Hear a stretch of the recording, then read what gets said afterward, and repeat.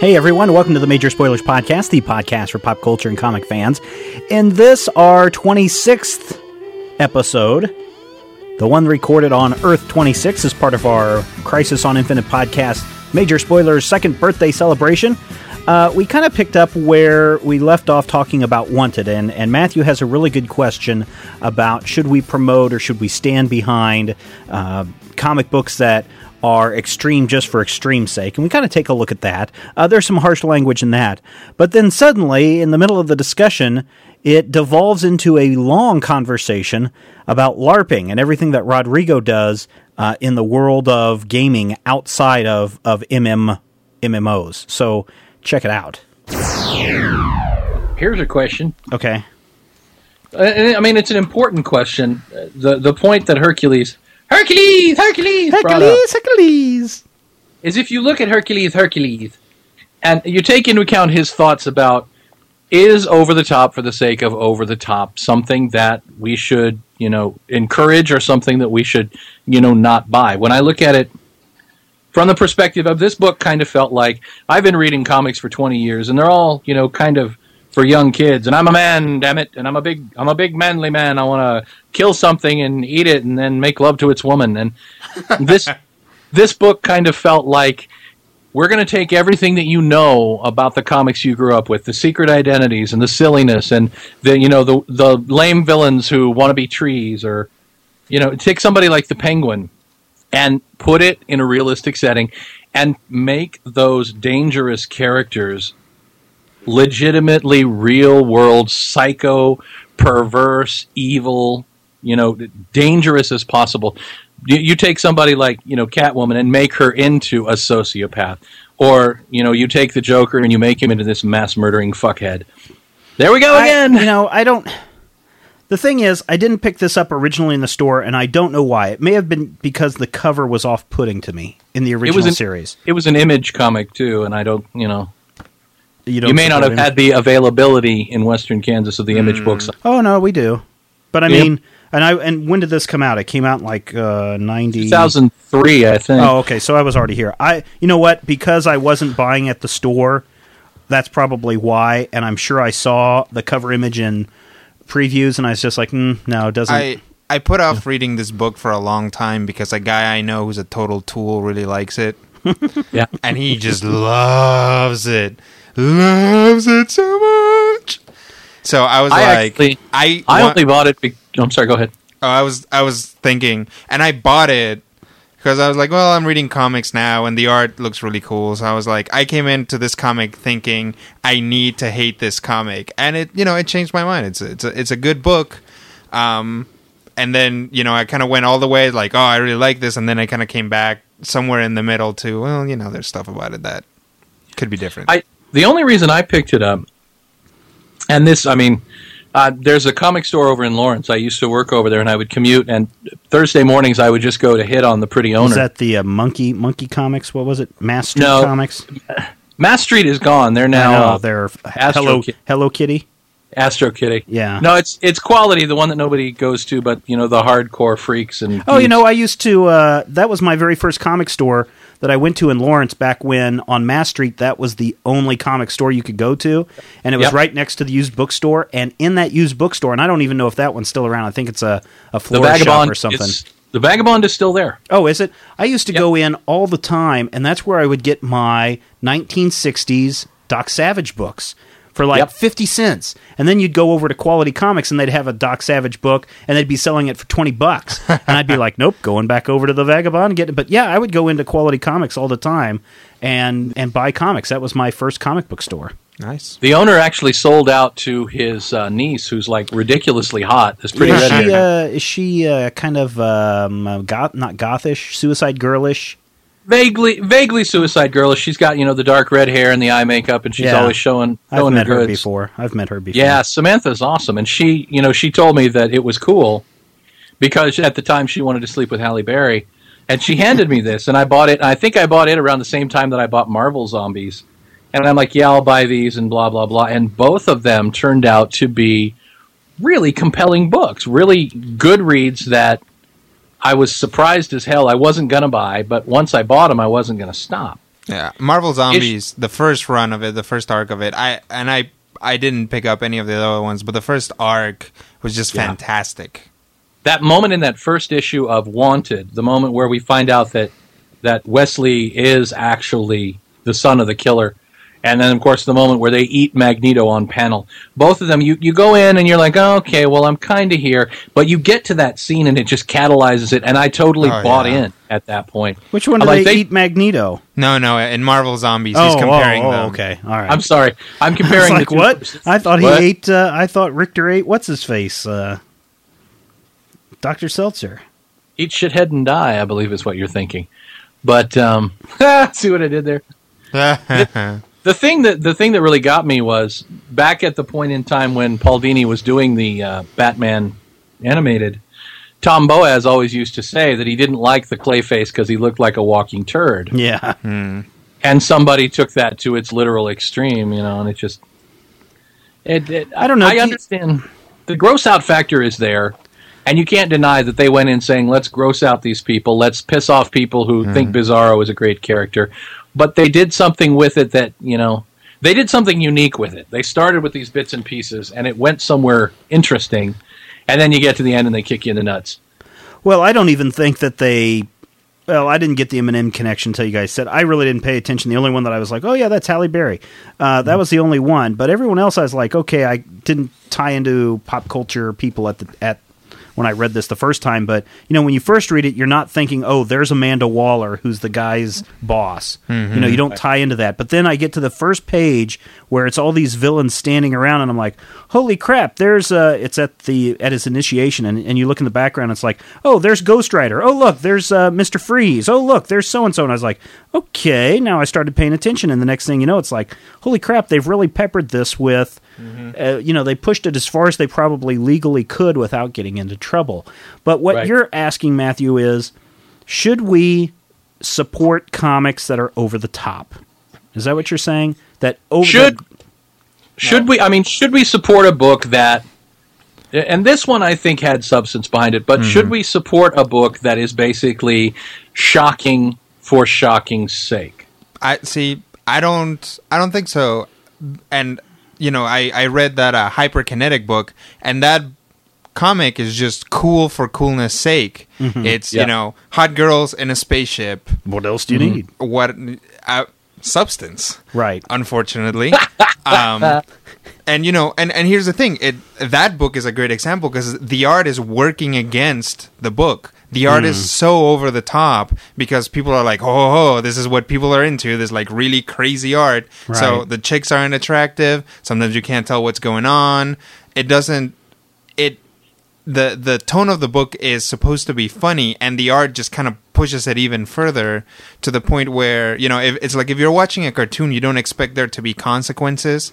Like, I read that book and I'm like, these characters cannot get hurt because this is a cartoon. If somebody drops an anvil on them, especially because of the way they react, they're not going to die. Nobody's in danger in this book. Right. Well, I think, as far as the gore factor goes, right in the first couple of pages, you're seeing these guys getting their brains blown out, and you see body parts lying around and just, head being blown off, essentially. And I'm thinking, okay, have I become that desensitized to the violence where it doesn't bother me? And to the point I was kind of like, this is kind of pushing it a little far, but I'm accepting it.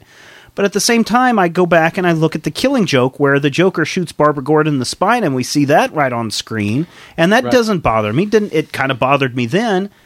But now it's just like, okay, she got shot. And, on the one hand, as long as there's something to back it up. If you can, and this is the same reason why when I talk to my students about shooting or editing or whatever that they're wanting to do, if you can justify it, if there's a legitimate reason for this girl taking off her shirt, if there's a legitimate reason for you using foul language, in the case of this podcast, we used it because that's what was in the book.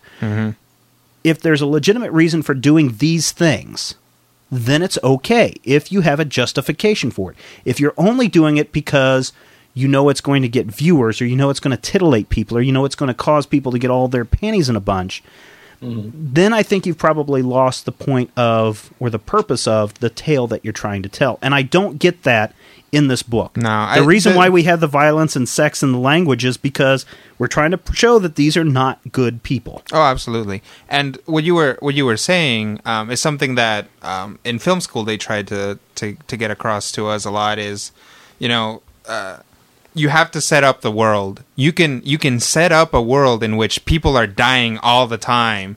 Just every second of film, bam, bam, bam, somebody's dead. And that Quentin Tarantino. And it can be funny, it can be scary, it can be good, it can be bad. You know, the fact that all these people are dying could be a hilarious thing. It just matters. It depends on the consequences of it. It depends on the attachment to it, and it depends on how the world is set up. I think in the first Blues Brothers they had it, but I know they had it in that Blues Brothers 2000. There's a scene where like these police cars just keep crashing into each other, and it just gets to the point where like cars are just launching. Yeah, and you know, if that had happened in, well, for example, in the first Batman, in what was the Batman first Christian Begins? Bale, Batman Begins, you'd be like, all those cops are dead. Right.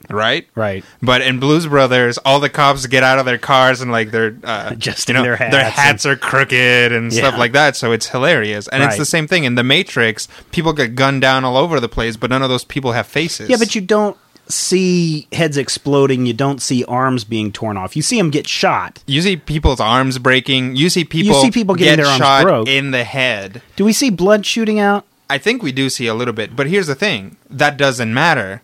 Because the very graphic aspect of it is one thing.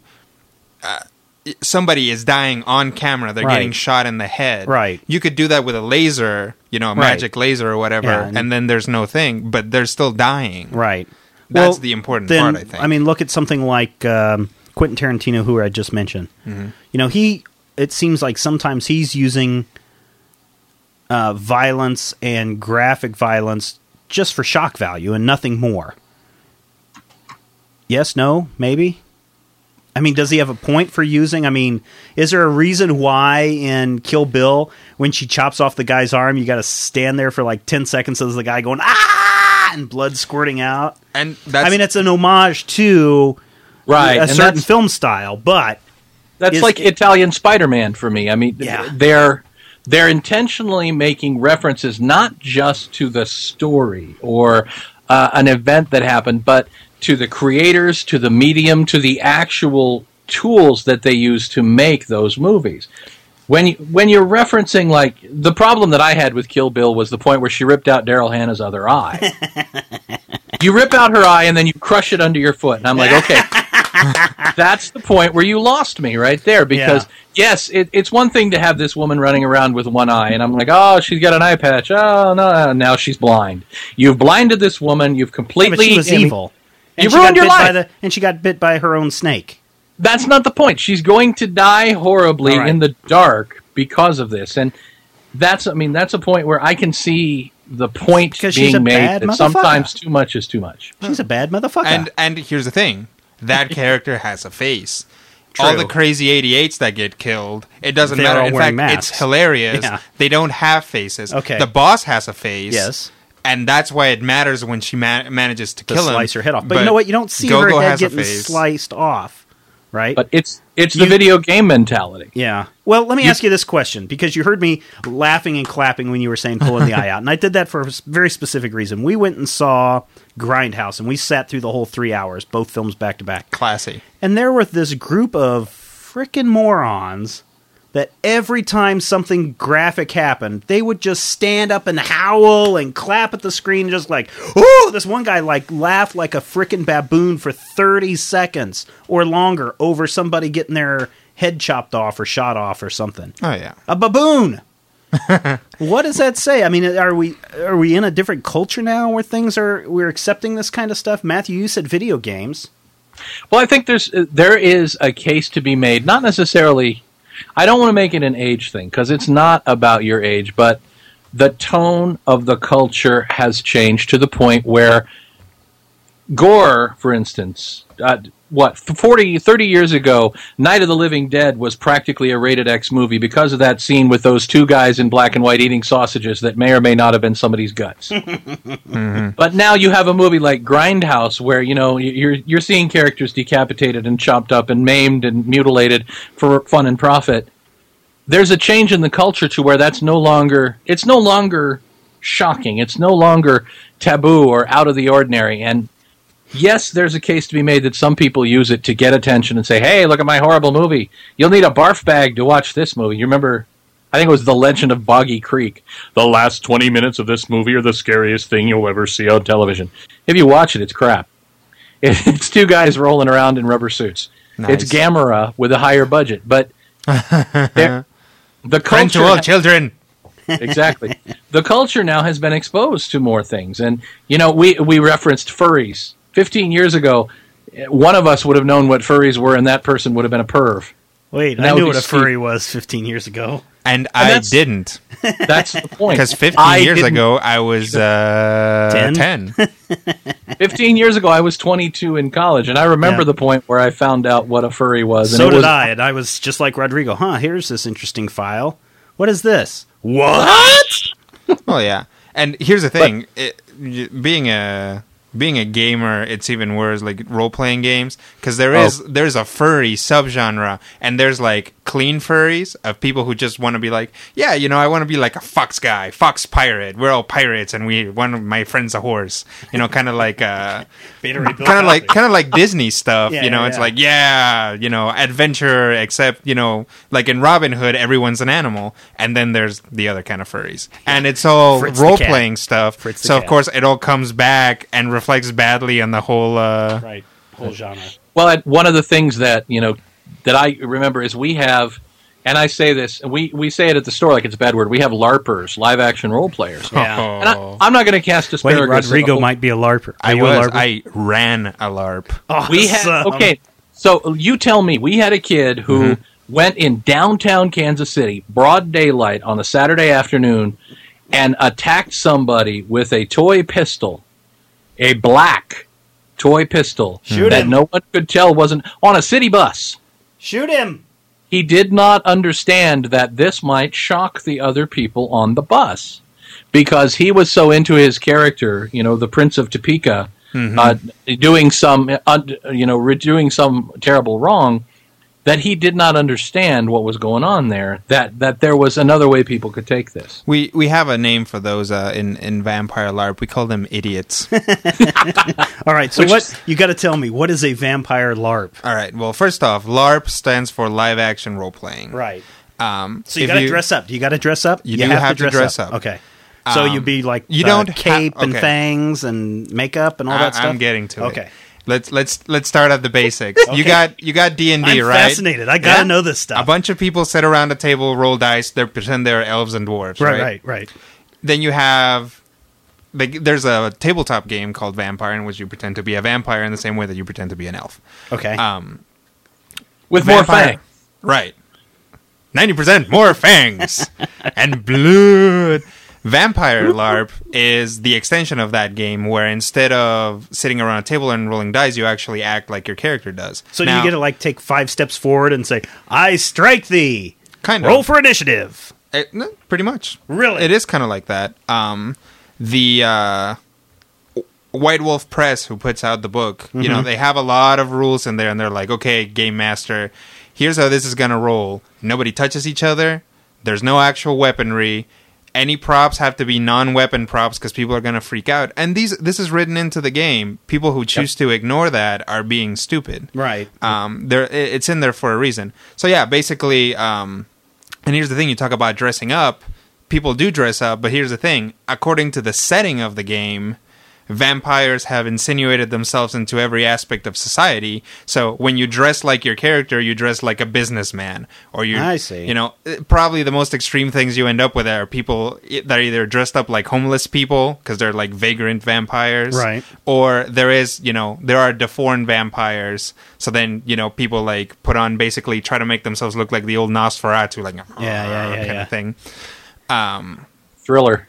Yeah. No, wait, those were zombies, my bad. No, they were werewolves, I thought. No, Michael Jackson was a cat monster, and then he was surrounded by zombies. Part of a LARPer? Would he be a LARPer? No, there is werewolf LARP. Now, but okay. So now, what happens? Wait a minute. Go ahead. What's your question, Matthew? One of the things that the LARPers around here were just thrilled about is there used to be a professional wrestler called Gangrel who was playing a character who was licensed from White Wolf, and he was a LARPer himself. And in the game, you have points for status because of the fact that he was a national celebrity, albeit a minor one, in his vampire identity. He would go to LARPs, and he would have these huge status points. And the people who met him here in town, they went and they met him and they interacted with him and did like a 12 to 15 second role play with Gangrel, this character, got points in the game for rubbing, basically his status points rubbed off on them. Yeah. Okay, now wait a minute. Okay, so you pick your character and you say, well, I'm a businessman vampire, and I shall go out and hire a pretty secretary, which I shall bite on the neck and turn her into a vampire, and so on and so on. But then how does this go? Do you have a setting? I mean, I'm used to playing MMORPGs, or back when Matthew and I were younger, we'd get on the Moos or the Muds on the, and it'd be all text-based adventures, right? Where we would say, okay, I'm going to go do this now, and then I'll go do this. All right, so you get into this, I don't know, where do you go, to the park? Actually, we did it inside a building. We took, because this was in college, we just rented because this was free.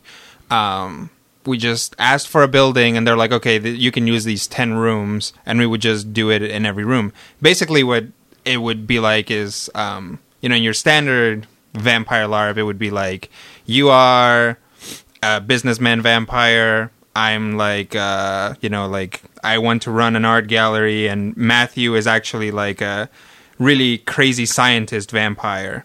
And all three of us want control of the city. So then we go around and we politic with people. Sometimes we kill people. Sometimes we do this or the other thing with the other players to try to get control of the other players' actions, and then, sort of subvert each other. Kind of like in Wanted. So Wanted is actually a real good way to look at a vampire. Now, LARP. Is there a game master guy that's sitting up on like a high chair saying... He doesn't, Player 1, your move. No, he does not get a cool hat, nor does he sit in a chair, unless he's tired, I guess. You usually have a game master, and in Vampire LARP, you have a lot more people. So you usually have... like how many people are usually involved in a LARP? Oh, you can have anywhere from 5 to hundreds. I mean... The organization that Matthew was talking about is called One World by Night, and there is a LARP for One World by Night in every city in the every major city in the United States, a bunch of minor ones, Brazil, Europe, all over the place. Topeka. And Topeka, you can take your character from One World by Night Topeka, fly to Florida, and go into the One World by Night Miami LARP and say, my name is Thaddeus Bumblesuch, Prince of Topeka, and they're like, okay, I will announce you. Other vampires is the Prince of Topeka. Please don't try to kill him for tonight, but if you absolutely have to, nobody can control your character. Yeah, but so what it is? So you just sit around and you've got a room of these 10 rooms at your art gallery, right? And I'm the businessman banker guy, right? And so people will come into the bank, and I'll do my, I don't know.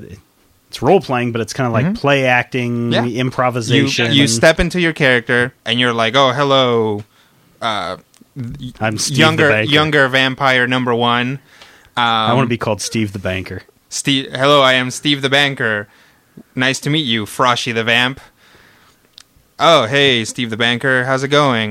Listen, I'm trying to get an audience with the Prince, but he won't listen to me. Oh, hey. Well, have you thought about our low-cost interest loans that we're having 5.1% this month? You probably wouldn't go into that, but you could. Okay. Because as a banker, you'd have that right. You could. And I could sign something in blood. Wah! Now I own your soul. You must do what I... Well, you don't have a soul. You must do what I say. There is a way in game to kind of get control of people that way. Vampires also have essentially vampire powers. They can move really fast. They can be pretty strong. Do you have to tell people that you're moving really fast? Yes. You also have to tell people when you're obscuring yourself and sneaking around in the shadow. Yep. You tell people there are hand gestures for it. If you put your hands over your chest, that means you're invisible. Now and wait, people what's have this? to. What's this move, Matthew? Didn't you tell me about this move? That where you raise your hands up above your head. That basically means you're a werewolf. And Okay. you've just turned into a giant, have you seen The Howling? Yeah. You just turned into that guy. And Oh, now you're like, okay. "Rah." And werewolves are really powerful. Maybe it wasn't Matthew. Maybe it was one of my students was telling me about. They were I think I LARPing might and have- somebody did that and went. I think I might have freaked mentioned out it and to went you, running down yeah. the street. Okay. All right. So you got all these hand gestures. You got all these. Now, are there non-vampire player characters in this? Usually not. So how do I turn my secretary to a vampire if I don't have my secretary? You go to the game master and you say, I would like to pay a visit to my secretary's house because obviously we're all vampires. It's after hours. None of us are up during the day. Right. Your cover is that you're a eccentric, right banker. but you've led your company to victory partially because you've been around for 1,000 or so years and you just Okay. keep moving money around. Okay. So you With go to these your no-cost secretary's interest house loans. and you want to turn her into a vampire. Right. So you go to the game master and you say, I'd like to go to my secretary's house and turn her into a vampire. It's like, okay. All right, you drive over to her house, and so he then tells the you game what goes on. master steps into the role of your secretary. Ah. And, you might try to charm her. You might try to use your super vampire strength to just kind of pick her up and bite her. Whatever you want to do from there. I mean, you do have pretty much total control of your character, except that you can't do things that you don't have the stats for in your sheet. Okay. Like in a, So do I have to roll dice? Is there dice rolling? Is there things like I'm moving 5 steps forward? They've And then it's somebody changed, else's turn? They've changed the actual thing that they do because there's a new edition out. Uh-huh. But when I was playing, you had these stats, and then to decide who won a particular challenge, you actually threw rock, paper, scissors. So if I was playing your secretary, And I'm going to bite you on the neck. right? Rock. Exactly. You threw rock, I threw scissors. Rock beats scissors. Right, then you'd have her. I but see. then there's all these other stats. For example, Like, you're did I you're go to a the scary dentist Let's this say week you threw scissors and she threw rock, and you're like, well, it doesn't make a lot of sense. I'm a powerful vampire. I have the stat here that allows me to retest strength challenges. So you rethrow again. So you throw again. I see. Stuff like that. And so who wins? How do you win? You don't. You just It's keep a- playing. It's a role-playing game. It's like Dungeons and Dragons. You don't. but you have win, a but quest in Dungeons and Dragons. Sometimes you do. Sometimes you don't. I mean, Well- if you have a long-term character, like God help me, I had a character that I played for the better part of 10 years who didn't really have it. It's like Batman. There are a series of adventures, and some are better than others, but it's not really a goal to where that character was. You get here, press the win the game button necessarily, but as you go on, you gain in status and you gain in power. You get different abilities, and the more power you have, especially in the vampire and in the LARP, the more power you get, you can turn that into more status. You become well known. Do you get money? In real life or in the game? Yeah. Are there prizes that you win? I'm No. not trying to make light of this. I'm trying to no, understand yeah, it. yeah. Because next No, time I it's go all- out to the park and there's these guys It's flicking their fingers at one another and saying, I cast the spell on you, I'll know what they're You're- doing. You You make remember about what- as much money as you do playing video games, which is Okay. to say none. I mean, Okay. it's only for the satisfaction of playing. But they don't have big tournaments where you can go LARP They tournament do. and They win have some fabulous They prizes. have. They're more like conventions, really. And if any prizes are given away, they're just out of Usually character free raffles. costumes. No, probably not. one of the Furry things that I conventions are another see. thing altogether. As with any role-playing game, there's different levels of immersion. There's one of the locals at the store who actually got a permanent tattoo of his vampire bite on his throat, because that to him is more real, more tolerable than his miserable life working, in a call center for the state. And that's another thing. Like Rodrigo said, some people are happy with their lives and role play, for a little escapism. Some people, and it's no more prevalent in LARP than any other game. Some people hate their lives and are setting up something that they consider to be more palatable, something where they can be the person they really want to be. It's like the furries. Well, I You mean, I play create- Warcraft on it's a... like World of Warcraft I played on an EverQuest. RP server, not a PvP server, but just an RP server where you're supposed to role play your character, even though people break out of it all the time. And I try to get into it. It just seems a little weird for me now. And in video games, because I'm playing City of Heroes right now, and I'm playing primarily on the RP server. Right. And it's hard because unlike a role-playing game that has been designed with the interaction in mind, in video games, you have to break character all the time because an instance doesn't work. It's I am a powerful superhero, but I actually can't punch through this wall because it's a video game wall that I'm not supposed to cross. Right. Well, I mean, okay, so I kind of get a good idea. And again, I'm not making light. I'm just trying to understand. So why did you get out of LARPing? Well, you need a lot of people to LARP, but I haven't gotten out of role-playing games. Right. I was actually like the actual like fiscal president for the LARP for a little bit, just because it was one of those things. Is like if I didn't do it, nobody would do it, and the organization would die. I see. So this was at college. Yeah, so I got into it. I was the game master for 2 out of the 4 years that I played. And how often did you get together? Every weekend? Every other weekend. Okay. So the LARP at Northwestern, at least back then, was pretty relaxed. If somebody didn't show up, it was okay. Their character was just doing something else. Hey, he's been stabbed through the heart. He's waiting for his resurrection. Sleeping off his centuries of torpor or whatever. Torpor? I hardly know her. Exactly. Matthew, did you LARP once you left college? Very briefly. Very, very briefly. You didn't LARP in college, did you? Negative. They didn't have LARP when we were in college. That's what I was wondering. We had Moos and Muds, and I played on those. LARP is more of a recent thing, probably near the late 90s. But at one point, I was running I can't really call it a Champions game because I didn't have Champions books. I used the GURPS Heroes rules, and I had like 20 players, and I was running it. And I had to go to work for 2 weekends, and all of a sudden they started a vampire LARP. Ah, I see. So trying to hang out with the players that I had played with, I went to this vampire LARP, and I found it to be too desperate. And I don't want to cast light, and I don't want to be offensive, but there was a girl, and she was a sweet girl. She was a wonderful girl. She was, really pretty. She was kind of heavyset, and she was pretty in that Midwestern sort of, very, very average but pretty girl. I like those girls.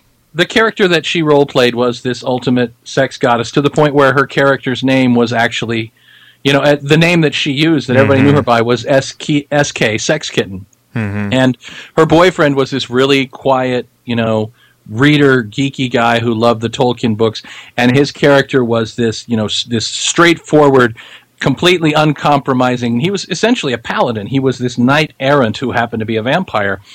And watching them, transmorph from the people that they didn't like being to the people that they really wanted to being made me very sad.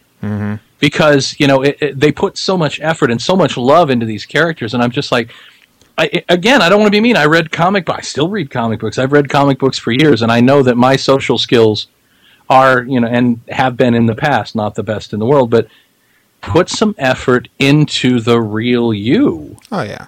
You can be the person that you want to be without creating a whole new persona that has to be uber cool. And it just felt like this particular group had several characters who really didn't like themselves, but loved their alter ego so much that they were trying to subsume themselves in the character. And I think that's what gave me my generally...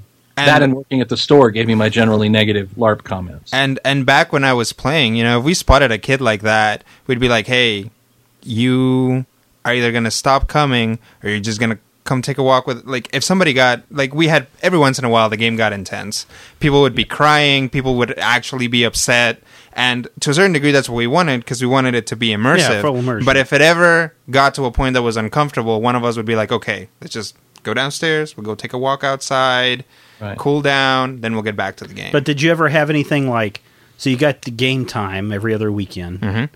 Did anybody try to do stuff like outside of the game? Like you're walking across campus and it's like, no. Hey, Maltheralon, man, how you rule, dude? No, you never... You're not supposed to be out during the daytime. Exactly. You never play when there's other people around. And that's one other thing that gives it kind of its creepy nature. But really it's so other people... Because... Nobody should ever play a role-playing game if they don't want to. Right. So you don't force bystanders into your role-playing situation. Did you hear that, situation. Matthew? I'm not playing your damn Dungeons & Dragons. You don't force a busload of strangers to deal with you pulling a gun on, malefactor. That's exactly it. We did have sessions in between games. Somebody was like, well, basically a lot of the time people would be like, this person pissed off my character during game. My character wants to kill them.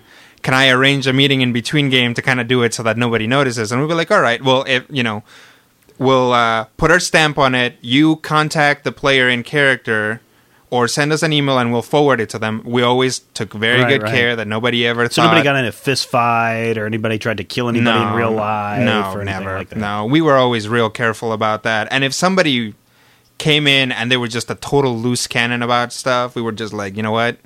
You're out. We have a pretty chillax LARP out here. You're kind of not meshing in. Cool it or get out. And usually they'd be like, what? Fuck you guys. I'm going back to Obi-Wan, which is actually what they call One World by Night.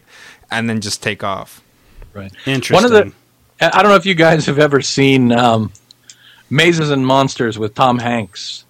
It's this D&D. It's this. Wait, D&D isn't that this? Wasn't this one of these after-school specials that was supposed to frighten parents into? Yeah. Exactly. The kid gets so wound up into this, he's down in the sewers, thinking he's really in the dungeon. This kid comes in with emotional problems. It's reefer madness for role-playing games, but he gets into it, and they basically create a LARP. This is like what 1984. I was going to say 70, late 70s, early 80s, because I remember watching it. This was on TV, right? Yeah.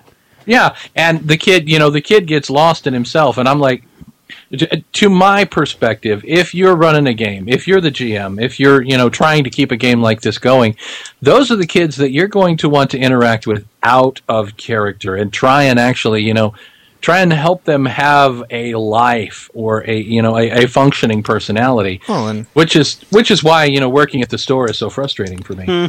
Because occasionally we'll get people who cannot have a conversation with me. They're like, hi, do you have the one where Batman fights the Joker? Wait, I was just there last week and asked you that very question. You bastard. Those are the ones that I try to draw out, and I try to, they tell me about their favorite comics. They're the ones you want to try and have a conversation that leads them away from the obsession to try and, engage the person as well as the hobby. I must say there was one student that I had, the whole first year that he was at school, he dressed like Zuliman from Dragon Ball Z, I think is what the character's from. Every single day. Oh, I remember that kid. No, he dressed costume. Like the guy from Naruto, didn't he? Didn't he have like a that was later on. Like that? That was later on. But first year, Zuliman, or whatever the guy's name was, the whole year, Stinky Man is what I think they called him, because the kid didn't change his clothes. Then he started to kind of break out of his shell, and then he started wearing some other costumes and whatnot. Are these the kind of things that you kind of have to watch out for with your LARPing community? See, and here's the thing. Our LARP there's a difference between cosplay and LARPing, right? Oh, yeah. A little bit, yeah.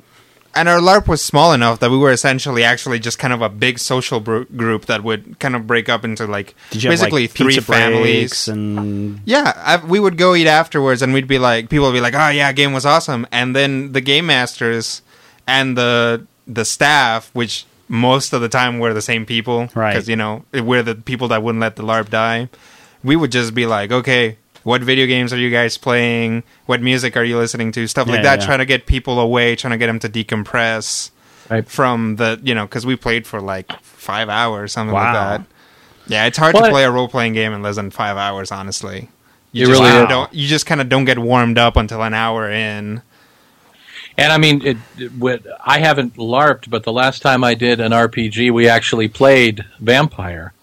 And it took about 6 sessions before we were all really comfortable with the characters and comfortable inhabiting the characters in front of each other. Because there's that aspect of acting, and there's that aspect of, You kind of have to find the character's voice and how they behave and stuff like that. And eventually, I mean, back when I was playing, playing once every 2 weeks and stuff like that, eventually you're like, okay, I can step right into this character. The important thing is being able to step right back out. And were there people that had problems doing that? I mean, is it hard to do that? There were probably 2 girls in the whole time that I was there who really seemed like they had a little bit of trouble with it. And one of them we just nipped in the bud right away because she came in with a character already made. Like, her name was, she went by Wazira, and she had a character named Wazira in every game she'd ever played, and we were like, we're not going to accept your character that is nicknamed the same thing you are nicknamed. Yeah. We just, we want you to play something different. We're not gonna let you play the more popular version of yourself. Yeah, exactly. People, and I think the Northwestern LARP got pretty famous for being a bunch of stuck-up jerks that wouldn't let people play what they wanted.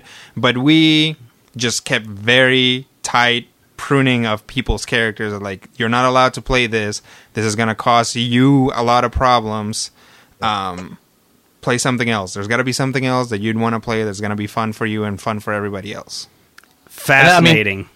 That's the whole thing to me about role playing is you have to know who you are to effectively role play somebody else. Mm-hmm. And if you're trying to role play you only better, it's just going to F up your head both ways. I mean, coming and going, you're going to be messed up. And it honestly, you have to have a detachment from the character. If the character is just you and somebody pisses you off, like if somebody pisses off your character, they're just going to make you angry. Yeah. Like, I mean, we had sessions when we were like sitting there and I was like, man, Mike, I can't believe you killed me this session. I can't believe your character actually went off and killed my character. It's like, yeah, I've been planning it for weeks. I'm like, really? What have you been doing? It's like, oh, well, I did this. I'm like, oh, man, that's awesome. I wish I'd caught that.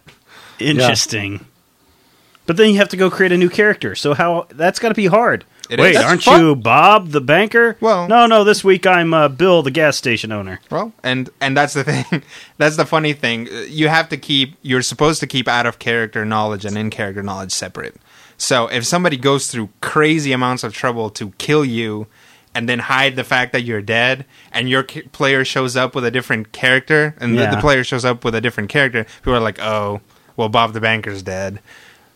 Although I did use that at least once where my character got the ability to look like other people. Yeah. So halfway through the game, I just stopped showing up as the character I was playing and started showing up as a different character. People were like, oh, okay, Rodrigo's old character is dead, which is, kind of blurring the line between, the gamer code of you're not supposed to use out of game knowledge. This week, the part of Bob will be played by Rodrigo. Pretty much. But that was only kind of to get back at the people who were, and here's the term, metagaming, which is to use out-of-game knowledge in-game. I see. To basically overanalyze. I don't know if you've ever read... I gotta say, this is a standalone episode by itself, because this is fascinating. Yeah. Fascinating. I don't know if you've ever read Knights of the Dinner Table, there's a character called Brian, and Brian is like the ultimate metagamer, the ultimate points geek. Brian's thing that's hysterical to me is every character is basically a legacy of his previous character. He has a school which creates these mages of the Lotus lineage, and every one of them basically inherits the complete character knowledge of the previous character upon his death. Yeah. So he comes back as Crimson Lotus, and then he comes back as Emerald Lotus, but every time it's the same character because he's basically playing Teflon Billy the Mage, and all of that knowledge just travels on to his protege when he dies. Right. So he's the character, the character in the comic strip has been playing the same character in the game for 20 years because he doesn't want to change, and he's gone to extreme lengths to keep this persona that he loves. And we had stuff like this would come up so frequently that we had names for it. We would tell people you can't play a clone and you can't play Inigo Montoya. My name is Inigo Montoya. You killed my last character. Prepare to die. Right. Like, you can't play a character who comes in to avenge your old character, and you can't play the exact same character again. But the thing is, you would be surprised, and Rodrigo wouldn't, Steve might, you'd be surprised how many people think that is the best basis for a character ever. I've come to avenge my dead brother who looked just like me and left me his journal, so I think like him too. Yep. And know everything about him, right down to the guy who killed him, who spent 8 sessions of the game planning how to kill him without anybody knowing. Right. It's called magic. And on that note, everybody, thanks for listening to this special episode of the Major Spoilers Podcast. All about LARPing. Fascinating. And don't forget, you can check us out at our website at majorspoilers.com. Befriend us on MySpace, myspace.com/majorspoilers. You can talk things out in the Major Spoilers forum. You can send us a comment, a question, a thought, idea, whatever you want, to podcast at majorspoilers.com. And we appreciate everything that everyone's doing for the show. We appreciate everything that everyone's doing for the website. We especially appreciate those people that are putting tips into the Major Spoilers tip jar. You can see that little icon right there on the right corner of the front page. We'll be back tomorrow with another fascinating episode because we know you love comics and pop culture, and we do too. And we'll see you next time. Stop talking about comic books or